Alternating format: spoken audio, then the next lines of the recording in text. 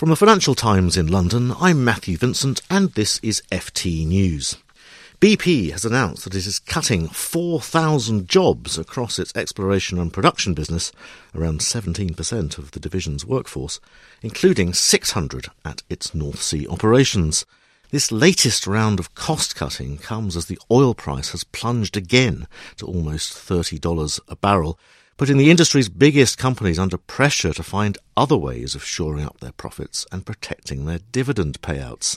BP's move came a day after the Brazilian oil company Petrobras, already hit by a corruption scandal, said it was cutting its 5-year investment programme by 25%. Thousands of jobs have already been lost in the industry, and projects worth billions of dollars have been cancelled or postponed since the oil price fell below the $100 mark in late summer 2014. So to assess the BP decision, I'm joined by the FT's energy editor, Chris Adams. Chris, this suggests that BP expects oil prices to be lower for longer than perhaps previously expected. Yes, I think that's right. I mean, if anybody thought 2016 was going to see some kind of turnaround in the market, they are mistaken, at least from what we've seen so far this year, with oil trading down to $30 a barrel. That's the lowest since 2004. People likening this to the slump of 1986. And Bob Dudley, the CEO of BP, to be fair to him, did recently predict that that could well be the case. And he's on the record as saying prices are going to be lower for longer, as I think he put it, and that they could actually hit a bottom in early 2016. But BP, they've already cut a lot, as other companies have done. What we're seeing today is another 4,000 jobs due to go, this time in the exploration and production business, which hasn't been hit quite as hard, on top of 4,000 job losses last year. Now, presumably, BP is not going to be alone in announcing yet more job cuts in the coming weeks and months. I mean, there are plenty of other companies in exactly the same position.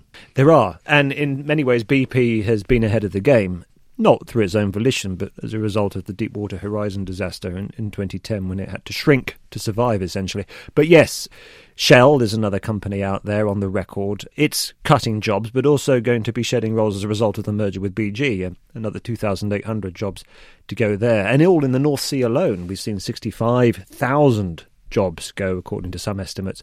And I think 2016 will see, particularly as we move into the earnings season in February, more announcements of job cuts and indeed project cuts to come, which is a good deal of what the companies are doing, such as we've seen from Petrobras. You mentioned the North Sea. I mean, this does seem like a big hit for the UK industry, obviously the North Sea, not just the UK, but that region. It is. I mean, the North Sea has been in long-term decline since output peaked in 2000. It's an ageing producing region, but it's also an increasingly high-cost one. And I was speaking to Daniel Yergin, author of History of Oil, the prize, earlier, and he said what we're seeing now is people are slamming on the brakes. He says companies have to be prudent in the face of what's happening, and it will be a wrenching period for the industry. And the North Sea, like some other parts of the world, including Alberta in Canada and the US shale producing regions, some of those are bearing the brunt of this. But let's turn to those other parts of the world. We know how hard some of the shale producers have been hurting. A lot of coverage of that last year. Oil getting back close to $30, it's terrible for them, isn't it? Yes, I think it'll vary greatly from operator to operator. It's very difficult to generalise where these companies break even, as it were, what oil price they need. I mean, anecdotally, my understanding is that very few projects, if any, are going to get approved at $60 a barrel plus.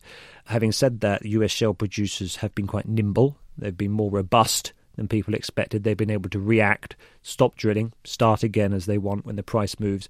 And I think that could mean, therefore, that we start to see a more drawn-out battle between Saudi Arabia, which has been trying to squeeze them out, and these US oil companies, which could last 12 to 18 months, possibly longer. But probably what will happen is the ability of the US oil companies to respond, turn off and on the taps, will determine where the price ends up a little, whether it's 50, 40, 60. I think it will probably end up higher than 30, but we may not see that just yet. But while this battle rages for investors, for shareholders, the big question is what's going to happen to their dividends? I mean, the companies are doing all they can to cut costs, but there's only so far they can go, I would imagine. Yeah, that's right. Having said that, they don't just sort of cut jobs, as it were. They don't just shelve projects. They can increase borrowing. Now, there is room on some of the big corporate balance sheets to do that.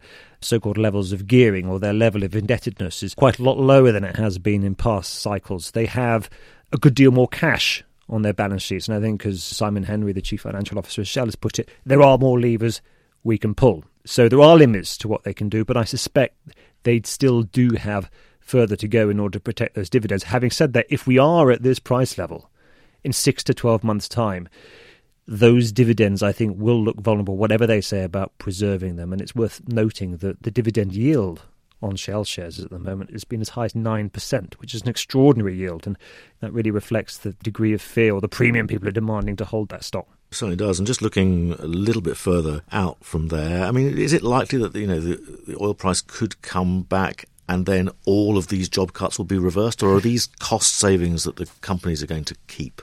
Well, I think the first thing to say is that, if you look at that period of $100 a plus oil prices, that lasted for several years. And during that period, the cost inflation in the industry was incredible. And the number of people it took on, the wages they were being paid, the price of, producing however many different types of paint they stick on platforms just rocketed. So they've got to roll all that back. So I don't foresee a kind of sort of, an investment banking style rebound. The oil industry doesn't work like that. It works on longer time horizons. They can't just sort of turn around the supertanker, as it were, and rehire everyone. Where they hire contractors, yes, they could do that. And there is a degree of flexibility there. But I think you've got to ask the question, in that scenario, what is the bull case? The bull case is perhaps that there's a very low buffer of spare capacity in the markets. There could be unexpected supply outages. In the Middle East, for example, tension is rising between Iran and Saudi Arabia. Libya is very unstable, and people tend to discount some of these political risks. For the moment, though, it looks like more pain to come for now. Chris, thank you very much indeed. And if you'd like to read more about the impact of the falling oil price on the oil companies, remember to visit ft.com/. Support for this podcast and the following message come from Corient. Corient provides wealth management services centered around you. As one of the largest integrated fee-only registered investment advisors in the U.S., Corient has experienced teams who can craft custom solutions designed to help you reach your financial goals, no matter how complex. Real wealth requires real solutions. Connect with a wealth advisor today at Corient.com. That's Corient.com. Small details are big surfaces. Tight corners are odd shapes. Flat, rounded, textured, or tall. Whatever your next project, there's a spray paint pattern that's just right. Because Rust-Oleum's new Custom Spray 5-in-1 gives you control with 5 different spray patterns. So you can tackle nooks, crannies, edges, and curves without worrying about drips, runs, uneven coverage, or anything else. Custom Spray 5-in-1. Only from Rust-Oleum. Oil.